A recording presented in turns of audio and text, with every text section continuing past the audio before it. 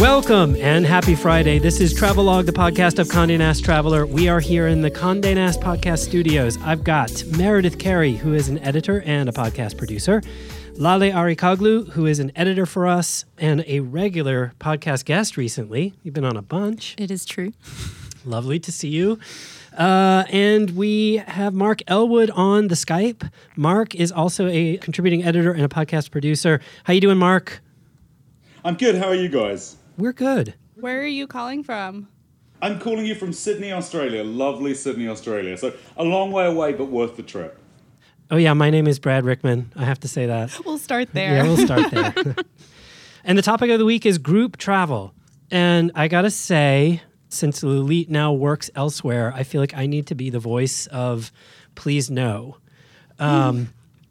So I think group travel to me is one of those things that, like airports and security lines, gives me the sweats and the fears. And so I want all of you guys to convince me, number one, that this can be a path to a happy experience.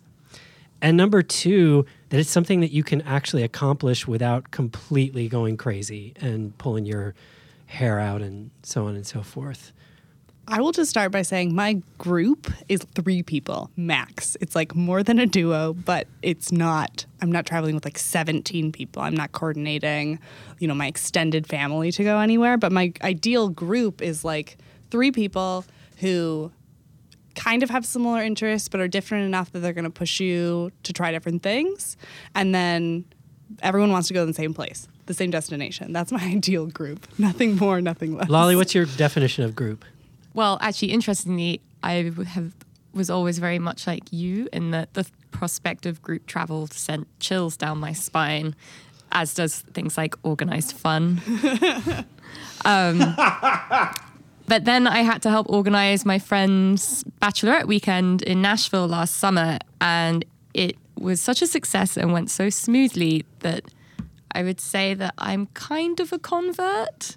And I'm actually thinking about what I could do with the same group of girlfriends this summer, because I don't think we'll kill each other. So those are a couple of very different definitions of groups, right? Like one of those, what are some, Mark, what's your ideal group? See, I'm coming at this from a different way. My first job in travel was as a group tour leader. So I took Americans on art tours around Europe. So I love group travel when I'm in charge. My whole joy of group travel is I just love being the boss. So I think it's not necessarily about whether I enjoy participating, but boy, I love marshalling people. God, I love that. Like, I want to pair up with you because that is the last thing I want to do. But I was there are some common, and we just named a couple of them, but maybe we could flesh out some of these. There are some common scenarios that people are going to run into kind of just like in the course of life. Bachelorette parties, bachelor parties, those are a couple more. Sort of organized groups, Mark, like what you were talking about, although, that's more of a professional kind of context, but regular travelers are, weddings. What are some of the other ones that kind of come up frequently that you guys may have either done or organized or, like family reunions. Someone is always yeah. going to be in charge of planning a family reunion, and that job probably won't be the most fun of those options. Unless it's Mark's family. Right, unless it's Mark's family. What else? I think there are just some like random scenarios that come up. There are kind of like, I don't know, that emerging scenarios, more and more common things that we see. We just had a story, and Mark and I have actually been talking about this because we've been talking about words that we hate that show up in like press releases and stories that we read. And one of them we just wrote about, and it's called the buddy moon. Oh. And it's that like 12% of people are willing to either invite friends on their honeymoon or go on a group honeymoon, which just sounds to me as an unmarried person like a nightmare on both sides. Like, I would not want my friends to come with me. Also, I would not want to third wheel that. No. So, like, it should not exist. No. That is a group travel that should just not be factored into this scenario. Also, if you can't face 2 weeks, just the two of you at the beginning of your marriage, then you're doomed. Married. Yeah. But I think there's also, I think there's college travel. I think there's I did a lot of group trips when I was at college where you would arrange summer vacations. I think there are reunions from friends across the country. I think often people have to organize work trips. What if you're traveling, for a conference and you want to make the most out of it? So you've got colleagues that you're kind of corralling, semi-coordinating. There's a lot of different ways that you can find yourself traveling with more than one person. And frankly, two couples who go on a joint family vacation or a ski trip together, it's the same thing. The minute there's more than two of you, there are three opinions. And when there are three opinions, it takes twice as long. I feel like in line with your own temperament, Mark, it always seems as though there's one person who takes on the lion's share of the responsibility for planning the group's trip, the group's activities. Have you guys found that to be the case? Yeah, I think the single thing I would always say, aside from how much I love being in charge and I'm just naturally so bossy, the only way a group trip will fail is if you try to make it too egalitarian. It is better to have the argument up front and work out who will have the final say-so, who will be the bridezilla of the trip, than have everyone weigh in, because no decisions take place. This group trip should not be democracies. They should be royalties. They should be sovereign states. So I actually had a bunch of friends who went, a bunch of my college friends, we had a reunion in Nashville also. Nashville is obviously a great place to take groups. Yeah, seems to be. But the way it worked for us was we had one person who was like, okay, I'm going to find the Airbnb. This person was me. I'm going to find the Airbnb. I'm going to pick out the best restaurants, the one thing we have to do. And then I'm going to leave free time for us to either, as there were 8 of us, you split up and go shopping while other people go eat more food, or go to a concert while other people decide to go to a honky-tonk. Leave open space for that democracy to happen. But there does need to be some initial okay, I'm going to buy tickets for all of us to go to the Opry, and I'm going to buy tickets for all of us to do this, and we're doing those things, and then you can do whatever you want the rest of the time, but we are definitely staying here and doing these things and flying in at this time. And I think also there shouldn't be the pressure that everyone has to participate in every activity planned. If you're with a group of people, everyone has different tastes and different anxieties or different things they're enthusiastic about. So I think it's important that, there's that free time, but also it's no one will be offended if one person wants to opt out and go off on their own for the afternoon. And then you can all reunite and have a great dinner at the end of it and not. And Lale, I think you're so right. And I think what we're hitting on is probably one of the things that makes Brad, you can say this, but I think the idea that a group trip is somehow welding everyone into some giant caterpillar of a activity. And it's not. It is that ability that there are sort of tent pegs, there are dinners, and there are arrival times or whatever it is. And other than that, you do get plenty of time to please yourself because you're on vacation. You're not working. You guys both mentioned Nashville, that you both had done group trips in Nashville. Are there particular places that more readily come to mind as being good for a group trip for one reason or another? What are the ingredients that make for a good destination for a group trip? Well, I think Nashville possesses a lot of those ingredients. Obviously, if you're a bachelorette group or a bachelor group, it's a great place to go and get drunk at, just, the main aim of that trip. But also, it's very easy to get around. It's very affordable. It's got a lot going on, whether you're interested in food, whether you are interested in the music scene, whether you want to go to the museums there, there's a lot of different things you can do. And for us in that group, the affordability of the city was a really big appeal because, again, everyone has different careers, everyone has different, finances, and it meant that there wasn't really any one time when someone was kind of having a small stroke over the check when everyone was dividing it up. Do you know, Lale, I think that's and this is why I would say it's all about planning in advance. One of the reasons you want to have a framework is not everyone has the same budget, but if you create a framework and say, in advance, here are the things that we're all going to do together, then especially people on a tighter budget can plan ahead for that and then not feel pressure to spend more money the rest of the time. But I think that's super important. Remember, not everyone wants to make it their most expensive weekend of the year. So give them a framework that means they can still come and not worry. And Mark, as a master planner in all of this, I'm curious about a couple of things. One, You're certainly not the only alpha personality that you've ever had as part of a group, right? What are strategies that you have used or learned to communicate in ways that take those other alpha personalities? Everybody's not like me and just saying, like, tell me where to go, I'll go wherever you want. And then also to deal with things like budgets, where there may be somebody who doesn't have the same kind of budget and then therefore doesn't want to spend on the same kind of experiences, wants to drop it down a notch or whatever. How have you negotiated those things? That's a great question. I planned a big bachelor party in Vegas, as you would, and we love Las Vegas. We go to Las Vegas a lot.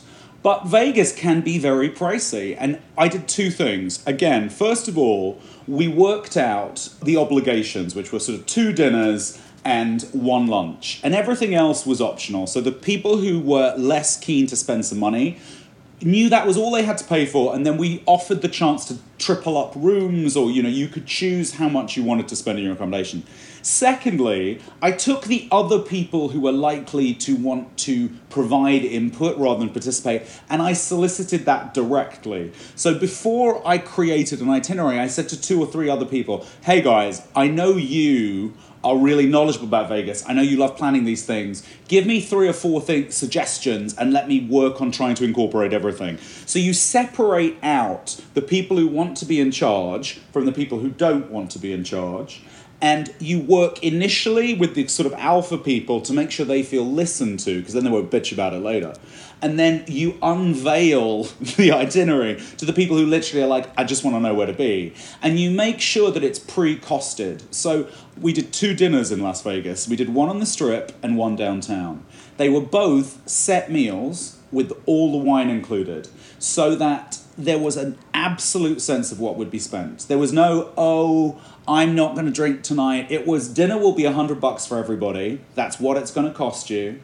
If you're not okay with that, let me know now. And it really, I have to say, it went very, very smoothly, and no one felt pushed around. We had a great time. At least that's what they all tell me. We'll see if they listen to this and they tell me, no, we had a nightmare. but those... Yeah, definitely tweet at us. If you're at a friend of Traveler. If you were on Angela, Mark's Eddie, Vegas Flynn, trip. anyone who was there, and Kelly, anyone who was there, just tweet at us, and you can just say, back off. No, but I think it's about being very organised up front and a little bit more relaxed during. I also think the point that Lale made about ease of getting around. If you've got a group of people who won't fit in one car, try and find a place that has some walkability. It's the South Beaches, it's the Vegas, it's the New Yorks of this world. Because if you're trying to coordinate 3 Ubers and some people get stuck in traffic, and that gets quite stressful. So the way to make it easier when you get there is to be in Nashville, so you can walk up the Strip. To be in Vegas, you can walk up the Strip. It means you can all hang out much, much more relaxedly. I think something that's... And I sounded like such a sergeant major there. I mean, I enjoyed it, I think something that's also really important, and I know it's not as easy to do when you're doing something like a bachelor or a bachelorette party where the people who are invited are the bridesmaids and you as the planner maybe don't have the control over who's coming. But I think picking your travel partners wisely is like the biggest advice I have ever received or given. I have a friend who I know that I travel really well with. We've been traveling together for 4 years, and she's like my go-to. And we can throw in a third person and make it a group, or maybe 2 other people. But I know that like she and I have similar adventurousness, and maybe we'll throw in someone who we also know like has the same level of spontaneity or whatever. And then you can go in with the expectation like, okay, we all kind of get each other and the way we travel. You have to start somewhere, so you've got to kind of trial your friends out on that. But I think that's very important for the success of a trip. Can I tell you, I'll tell you a secret. When I was tour guiding, one theory that our boss always had, she said, it's always great to have a group where there's someone who everyone doesn't like much. Because the way to make a group get along flawlessly is to have them all roll their eyes about the same person rather than each other. So the crucial thing is you sort of need that slightly irritating but lovable friend who means that everyone else doesn't criticize each other, they just criticize him or her. And I'm telling you now, if you take along your friend who's just always a bit particular, weirdly, you might have a better time than if they're not there because you don't turn on each other, you turn on them. That is like the most brilliant but offensive advice I've ever received. I was going to say, please tweet at us who you think it was on the Vegas trip. Yes. Yeah, totally. Was it Mark? Who knows? I feel like this is travel. I was going to say it was me. Travel via the art of war, like Sun Tzu's guide to assembling a group travel. This notion of chemistry and who are you looking for? What's the good composition of a group? Mary, you mentioned the notion of trying to find people who will push you. What do you mean by that? So I really like to go outside of my comfort zone when I travel, even if it's just going somewhere in the States. And so when I formulate a group with people who might have similar interests but are in their personality or their life experience incredibly different than me and are going to try different things, I've always been a really picky eater. So friends who will be like, Meredith, we have to try this restaurant. You have to go here. And I'm like, ooh, I don't know about that. I will go because I'm on this trip and it's going to be this once-in-a-lifetime experience. And I would never have gone if I was just going by myself or going with someone who's very similar to me. So I like going and traveling with groups of people that are, like I said, like the same level of adventurous, but adventurous towards different things. And, you know, if you've got to compromise on some things, you're going to have to go to things that the other people in your group want to do. So I like to choose people who I know are going to choose things that I would never choose for myself. But because I'm on a group trip, it's not a democracy and I have to go. Yeah. And I think that makes it more exciting. Well, yeah, it's really smart, though, because that notion of eating with people who are more adventurous than you as a way of exposing yourself and getting over your own anxieties or predilections, whatever, that's really smart. I feel like, especially if you've got like one or two close people and then a couple of people who are less close, because you're going to be in front of those people who are more strangers, you're going to be less likely to say, "Ew, I don't. That's not my thing. I don't want to do it." So you're just going to be too embarrassed, and you're just going to eat it. Exactly. And then you'll eat something awesome. Yeah. That you wouldn't have otherwise. No, exactly. Really and smart. I think it's just like if you want to be out of your comfort zone, then you have to pick people who are going to put you out there because you probably won't choose to do that voluntarily. Yeah.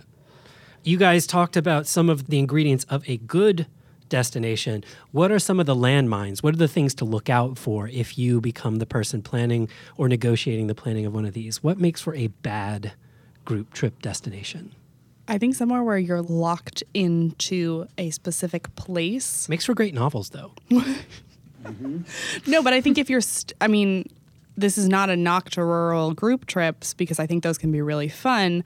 But if there's only your Airbnb in the woods and there's nothing else, there's no hiking, there's no animals, there's nothing. It's just you in a house together. That's like and the one demons in the basement. That's like one horror movie. And two, that like doesn't give anyone the room they need to breathe. And so even if it's something as simple as like there are two activities, you can hike or you can swim in the lake. Even if it's just that is immediately better than this lone house that you thought was going to be a bonding trip and turns into everyone hating each other. Meredith, there's a reality show producers know that if the season is looking sluggish and you haven't had enough fights, you rent a house in the middle of nowhere, take away the cast's phones, open the bar, and let them That's go. the premise for every MTV show ever. It's Who's Afraid of Virginia Woolf times 6. You get great footage. So in other words, if reality show producers know that will create conflict, don't put yourself voluntarily in that situation if you're on vacation. And I think that you can do that in cities too. If you pre-plan enough, then you won't be like, oh shoot, what do we do? We're all just going to sit in here and drink. That's a terrible idea. Well, and to that point, I think you need to choose somewhere that if it rains, there's still stuff to do. Because to continue going back to my trip to Nashville, it, in the middle of August, poured with rain the entire weekend. And every time we talked to anyone, they were like, wow, this has never happened before. This is so unusual. And yet it rained all weekend. But it was fine because there was so much to do. And so while it was a bit of a bummer, it didn't really change that much of what we'd planned. But if we were at the beach in a wonderful beach house, we would be all trapped inside together and Lord of the Flies would ensue. I had that exact experience. When I was in college, I went to Rio and there were like, oh gosh, this is why I never traveled with this many people. I think there were like 16 of us and we got an apartment together in Rio on the beach and our full plan for 5 days was to just like sit out on the beach. And then it rained for 5 days and none of us had planned enough. And I don't think we had Wi-Fi. It was a mess. And so it ended up with all of us just sitting in the apartment and wasting 5 days in Rio because we were also paralyzed by the rain. We had not planned ahead, that we just sat and got angry at each other. No, but I can see that. It was terrible. Yeah, Rio is a tough city if it rains. Right? Yeah. A lot of the stuff you want to do is outdoors.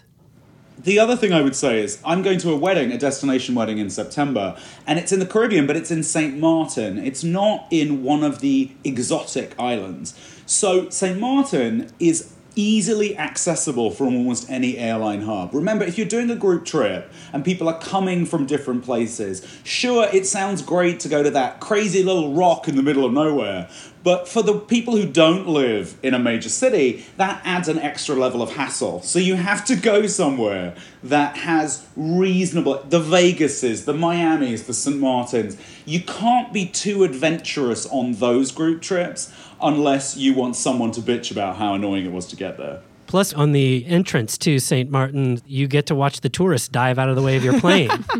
So immediately everybody's laughing at them. But that's why my friends chose, we're just going back to Nashville. No, that's why my friends chose that. I live in New York. A lot of them. Sponsored by Nashville. I will say that when we got on the plane, thinking we've been very original in our plan, there was 4 different hen party bachelorette groups, and the pilot made an announcement and everyone screamed and was very excited, and we suddenly thought, is this the right place to be going? No, but all of my friends live all over the sort of East Coast. A bunch of them are in Texas. I'm in New York. Some of them are in the Midwest. And for us, it was the same distance for all of us to get to Nashville. And so it was an easy decision because everyone was traveling the same distance. No one was going way out of their way to get there.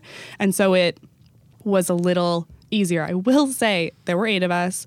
Every time we walked in anywhere, dinner, bar, everyone would be like, oh, who's getting married? Yeah. We were like, none of us. But no, there are so many bachelorette parties. But you guys didn't do the usual bachelorette route, did you? No, we did a mix of high and low, but we avoided, per the request of the bride, a lot of the real bachelorette staples in Nashville. No strippers in cowboy hats. And sadly not.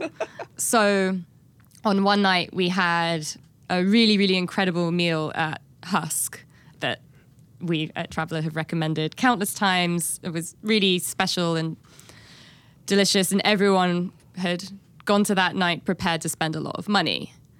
And then the next night we spent literally nothing, went to this bar. That was the dumpster diving night. Yeah, this bar called Santa's.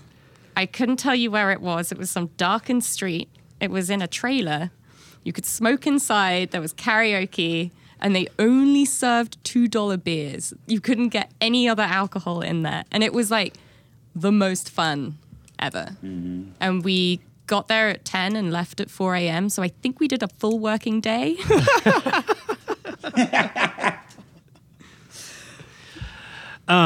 Okay, let's talk resources for a second.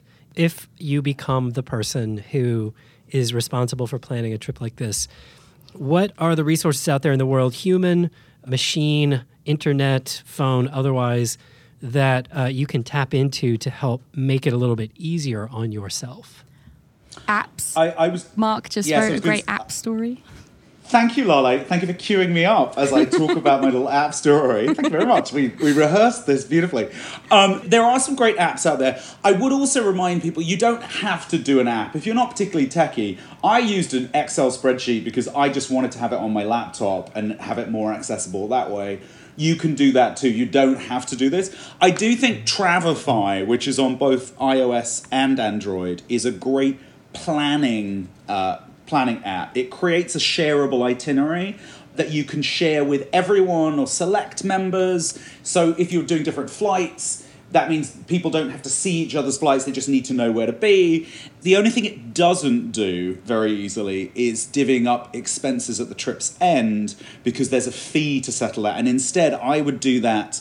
I would use Splitter to track expenses. Splitter's only iOS, but I did speak to the developer and he said that he's about to release an Android one. And that is basically allows you to add expenses in any currency and then it can tally them in your final currency. So it's great if you're going overseas, for example, and you've got dollar expenses when you started and you've got, euro expenses from the destination. You can't use that app to pay, but it's a great way to tally things, and then you can just Venmo each other the money. So there's a full story about different apps, but those are the two I would suggest. And then Prava, Prava, so like Prada with a V, is an itinerary manager, but it has a great messaging function. What I love about that is if you're all trying to find each other after your free time, this messaging app shares your location when you do. So you're sort of like, where are you? Oh, I'm here. And you can actually see each other. So it's a bit like that Uber grey ball, except not so evil. Well, I didn't use Splitter. I used Splitwise, which is also great. The only catch being that it only figures out the currency in US dollars. So if you're traveling abroad, it's not ideal. But the really good thing about Splitwise is that you can divvy up the funds between each other and then through the app Venmo each other. So it takes out a whole stage. And it was incredibly easy to use. And I'm a bit of a technophobe. And no one argued. It was great. And we kept track of our expenses as we went along. Yeah, I couldn't recommend it highly enough. Yeah, when I traveled, we took turns. So everyone would kind of keep track, like who was groups. So we had 2 Ubers and people would just keep track, like, okay, this person requested it last time, so I'll do it and then I'll do it. And like it kind of all netted out. I call it the friend fund. Sometimes someone will owe you something and you will owe them back and then it'll all work out. Did you write it down? No. So we just worked off of the honor system. Like people would be like, okay, you guys got it last time, so like I'll get the Uber this time. Was there always that one person who was like, oh, it's not my turn? No, it actually, and like the situation was that we kind of set that expectation up front. We were like, our first day in Nashville, we were like, okay, look, we're all going to split Ubers. Is everyone okay with that? Yes, great. We'll just alternate and that'll be great. Can I talk? It's interesting you said that, Meredith. When I used to be a tour group leader, you would always have a briefing at the beginning of a trip. Obviously, this is a bit more formal, but it was about setting expectations. And one of the really important things with group trips is you can't start suggesting something midway through a trip. You sort of have to plan ahead and think about it and say, we are going to do it X way, because pivoting as you go. And one of the things I would always talk about, and you can't do it with friends quite as formally as I would say, but timekeeping is super important. It is, if you have a rendezvous time and someone is always half an hour late, they're making everyone else waste their time and they're saying they're more important. And it is very important before a trip to sort of say, if you have a late friend, I think we all know those people, you have to work out the way that you can incentivize them to not be their usual late self, or you have to designate their partner as a chivia, because you have to start off, anything you want that trip to have has to be baked in from the beginning. And I would really encourage people to be really conscious of timekeeping, because that's the thing that pisses everyone off, like standing around waiting for that one guy who's like, oh, I was having a nap. And you're like, really? And, I do have one friend who is that person, so I went through that. I think if you just do that Girl Scout or Boy Scout thing where you always have a buddy, which, people should probably do anyway, and it's more easier when you're on a group trip. If you put the person who's there the earliest and you match them up with the person who's always late, usually they'll be on time. Wow. I'm not kidding. It's like really, it is a great plan. And so if you just, it's the same thing that Mark was saying. If you set expectations and you kind of all pick your person at the beginning, it also avoids people being late, because you can be like, hey, Haley, you should pair up with Barbara, because you guys are usually not the same timing. I was thinking, I had a completely different reaction, which is just make the late person the person everyone hates, and that unites the group. And you solve 2 problems with one. Or you just lie to the late person. But that's hard when you're in a group trip and you're telling everyone, okay, everyone be here at 12:30, but you, Brad, be here at noon. That's pretty smart if you're talking to me. I think seems a little backwards. I think it's also important, we're talking about this like we're never the ones that do that stuff on these trips, and I think it's important to check yourself and sort of, at times just be like, do I really need to get annoyed by this? Do I really need to make a fuss about going to this thing, or shall I just do it and bite my tongue? And I know that I've definitely been guilty of that in the past, so it's good to also just remind yourself to get out of your own habits as well, I think. I just take refuge in the fact that I'm the one everyone hates, and therefore my function is to unite the group around the hate. It's amazing because I'm the one that's always right. So There you go, Lolly. You, me, and Mark. That's a group trip right there. No, but Lolly, I love your point. I love your point. And, as much of a know-it-all as I am about all of these things, one of the things I have to be conscious of, having been a tour group leader, is that when I'm doing group trips, I have to remember I'm not working and I'm not in charge in quite the same way. And I have to watch myself from getting too bossy because I was so used to saying, all right, group, I'll see you here. And when you're with your friends, you can't really do it that way. Well, not if you want to be invited back. I mean, What about, I have two questions. One, you mentioned messaging. Have you guys ever set up like a Slack group for a group trip? Or what have you used? I've been on some awful Gmail threads. No, I usually have big group chats on just like regular iMessaging, and you can name them. So None of your friends have Android phones? No, Brad. None of my friends have Android phones. No, but I think it's kind of fun because I can look back now, and I was just back in Texas 2 weeks ago for like a adult father-daughter trip to my friend's ranch in Texas. And we have a group text that's called Not Too Old for Dad's Weekend. And I can like go find that and look at all of our photos. And then I have, trips and friends coming to New York, and they're all named, which I think is easy to find. And then you don't have to like put all the people in every time you try to text someone in a group. That's really interesting though. Like, what a group trip. How did the dynamic work in terms of planning that? Oh yeah. It was interesting, and it was also like the easiest group trip. So it was a bunch of my friends from college and our dads who became friends when we were at college, and they haven't seen each other in a while, and I don't live in Texas anymore, so we decided to all get the gang back together. And my friend has a ranch in between Waco and Austin, if anyone knows where that is. And it was easy because everyone was just excited to go, and we had no expectations of like anything major happening. We were all kind of going for this like oasis in central Texas. And so the nice thing was we didn't really do anything. We had the option. We took walks and we played with the cows, and the dads went fishing, and we raced ATVs, and we sat on the porch. And that was great because there were no plans, but there were things to do. And there was enough of us, I think there were 10 of us, that we could kind of like break off into groups. And that was really nice. But we were there for 2.5 days, and it was weirdly super relaxing. That is for a bunch of like 50-year-olds and mid-20-year-olds. Yeah, that's lovely. You can have fun with your dad, Meredith. That's a lovely story. I feel like my dad makes an appearance on like every podcast. I feel like I bring him up all the time. Even when you're not here. By the way, Ron Carey makes an appearance. We should get him on the podcast. Oh my gosh, he would be so excited. Yes. We can Skype him in. Yeah. Get ready. What I would also say, and I think Meredith just touched on something, when you're planning a group trip, it is important not to guilt people into coming. I think a trip might come up and there'll be all of you at dinner, and one person is a bit like, oh, I can't afford it. And there's a bit of a kind of herd mentality of like, come on, we want you to come. And maybe that person doesn't like traveling in groups. Maybe that person can't afford it. If someone seems reluctant, listen and let them back it. Let them peace out. Because I've also seen people sort of press-ganged into joining trips who ended up being miserable.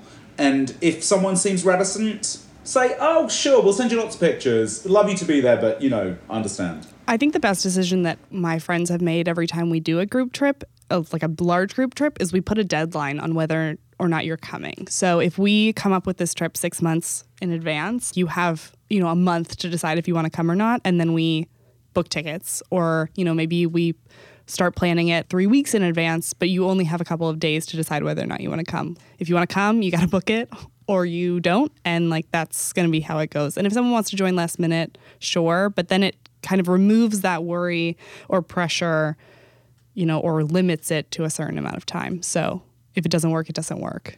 And no one can be mad. I kind of feel like I shouldn't be doing anything else in my life without checking with you first. You have all kinds of great ideas. What time should I go home tonight? Soon, so we can I have all to pack leave my too. office. Is that a thing? We have to talk about that. Brad's like, what? We're all Is that why they're always there? You realize just I'm saying waiting our for you to deaths leave, anyway. right? This is hilarious. We're turning each other into workaholics. What's the best group trip that you guys have ever had?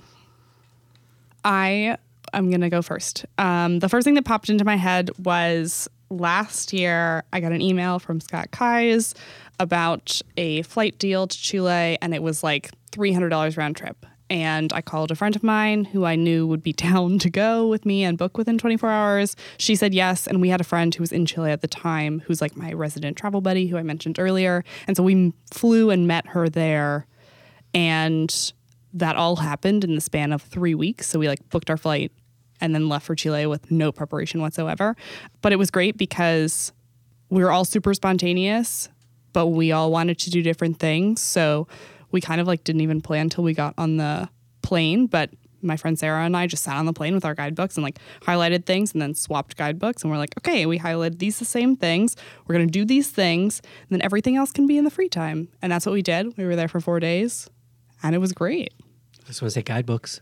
Yeah. Guidebooks. Yes, we had our Check out- physical. Well, it was mostly because we hadn't planned and we were like, oh, shoot, this is in 2 weeks. Let's buy a guidebook and read it so we know what's going on because it'll be too much effort to wade through all the information online. Mark, what was your best trip? Group trip. My best group trip was last year. My friend Flint, who helped me organise at the bachelor party in Vegas, who's as bossy and type A as I am, organised a group trip to Palm Springs for his 40th birthday.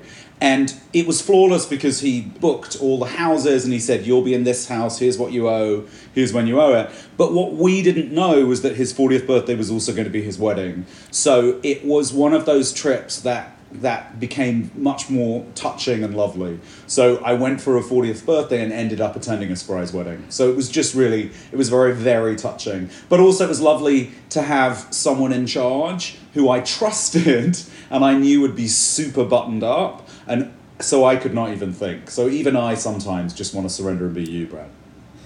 Honestly, you can't see right now, but we all have like the biggest aw faces ever. That was like such a sweet story. That was great.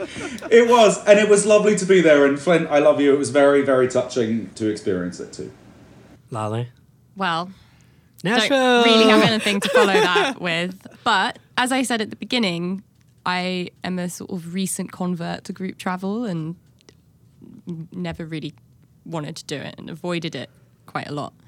So a really nice thing is that, you know, me and my best friend from London have traveled a lot together over the years. And, you know, when we travel together, it's that sort of communication you have with that one friend where you can just like, simply through looking at each other, you can tell when one person needs to go home or is annoyed or upset or having a great time. And now, you know, we both have other halves. And for the first time, we did a trip, the four of us, last summer to LA. And, you know, I don't get to see them much because they live in the UK. So we met up in California, rented a ridiculous red sports car. Her boyfriend had never been to LA before, so it was hilarious. And it was then sat in it in traffic for Yeah. hours. somehow we avoided it, but it was proper like Brits abroad in California, having an amazing time. And also we discovered that the four of us traveled with great ease, which was really exciting because now we're planning all these trips together. So I feel like I have this whole new sort of frontier of travel ahead of me, doing things the four of us. Do you know, Lale, I think you made an interesting point, though, and I think this is cultural. I think Americans are much better at group travel than Brits. I think British people sneer a little bit about it and are like, I don't want to join in. And I think I've been in America long enough to kind of embrace it. And I think Americans are much more open, partly to organized trips like the ones that I used to lead, but I think Americans are much more joiny-inny than British people because I know exactly the reaction. That's sort of like, I don't want to join in, I'll do it myself, thanks very much. And I think that's a bit cultural. We're So we've adding got two Brits and two Americans. Completely agree. We're adding joining inny. We're joiny-inny. Joining inny to our list of words that I am very confused by, but also like a lot. But I wonder if there's any listeners. I mean, I'd love to know if we've got any listeners who are back from the UK, if they agree with this, or if Lale and I are just horrible snobs rather than British people. It might be that. Brad, what has been your best group trip and family trip doesn't count? Family trip doesn't of you count. and your wife and son doesn't count. No. I wasn't going to count that one. I was thinking about the one we took last summer, which was more of a group trip and Which was a real proper group trip. That was a proper group trip and did involve many of these dynamics around like negotiating, ahead of time, alpha personalities, beta personalities, budgets, all these things. And that was great. And there were many great moments with that. But I think for me, it was our wedding in Italy. And I think that was because it was a real mix for me of friends that were sort of like my friends from San Francisco and from college and from, grad school and stuff, who were more kind of traveled people who'd been in lots of places and were more familiar with that kind of foreign environment, so to speak, with my own family, none of whom had traveled very much. So it was the first time that my mom had been to Europe, for example. My father had been in the Navy, but he hadn't been for pleasure. And so to see all of these people who had never experienced this kind of thing come together, and also we did a lot of partying and dancing and, sneaking into the water in the night and things like that, and that was fun. But to see that blend of people for whom this was a brand new experience with people for whom it was kind of a more familiar experience and who were more comfortable there, and everybody just really loving it, to see that freshness and to have everybody integrating within that. I don't know. I think it was a spectacular location, so that helped. But the interpersonal dynamics were really great. Everybody had a good time because there was that cross-section of different types of travelers and different places in my life. So I guess it was mostly special for me. But they all had a good time. And to see people, I think to see people that you know and that you're close to embracing something and getting that experience and really loving it and kind of, awakening to it is kind of wonderful in and of itself. So that was mine. So you guys have converted me. Lale, I thought your story was great. I think like you discovered now something that you can do, again and again. That's really cool. So let's wrap it up there. That's a good place to start. Happy notes. I was going to ask about worst trips, but I don't want to. Like, why talk about that? No. That's terrible. So thanks to all of you guys for coming and talking. Mark, thanks for dialing in. What time is it for you there? Pleasure. It's 8:10 a.m. I'm just about to go to Bondi. And hopefully, please tune into my Facebook. Oh, yeah, it'll be too late. Are you going to get Avo toast? Do you know, I haven't had Avo toast this time, but I have had amazing coffee. Australians make the best coffee in the world, and I am so jittery and caffeinated from drinking so much coffee, and I love it. They also do everybody from Italy, please tweet at Mark right now. I will also say that Australia does the best breakfasts in the world. I have not even been to Australia, but based on the Australian places that are in New York, I would fully support this statement.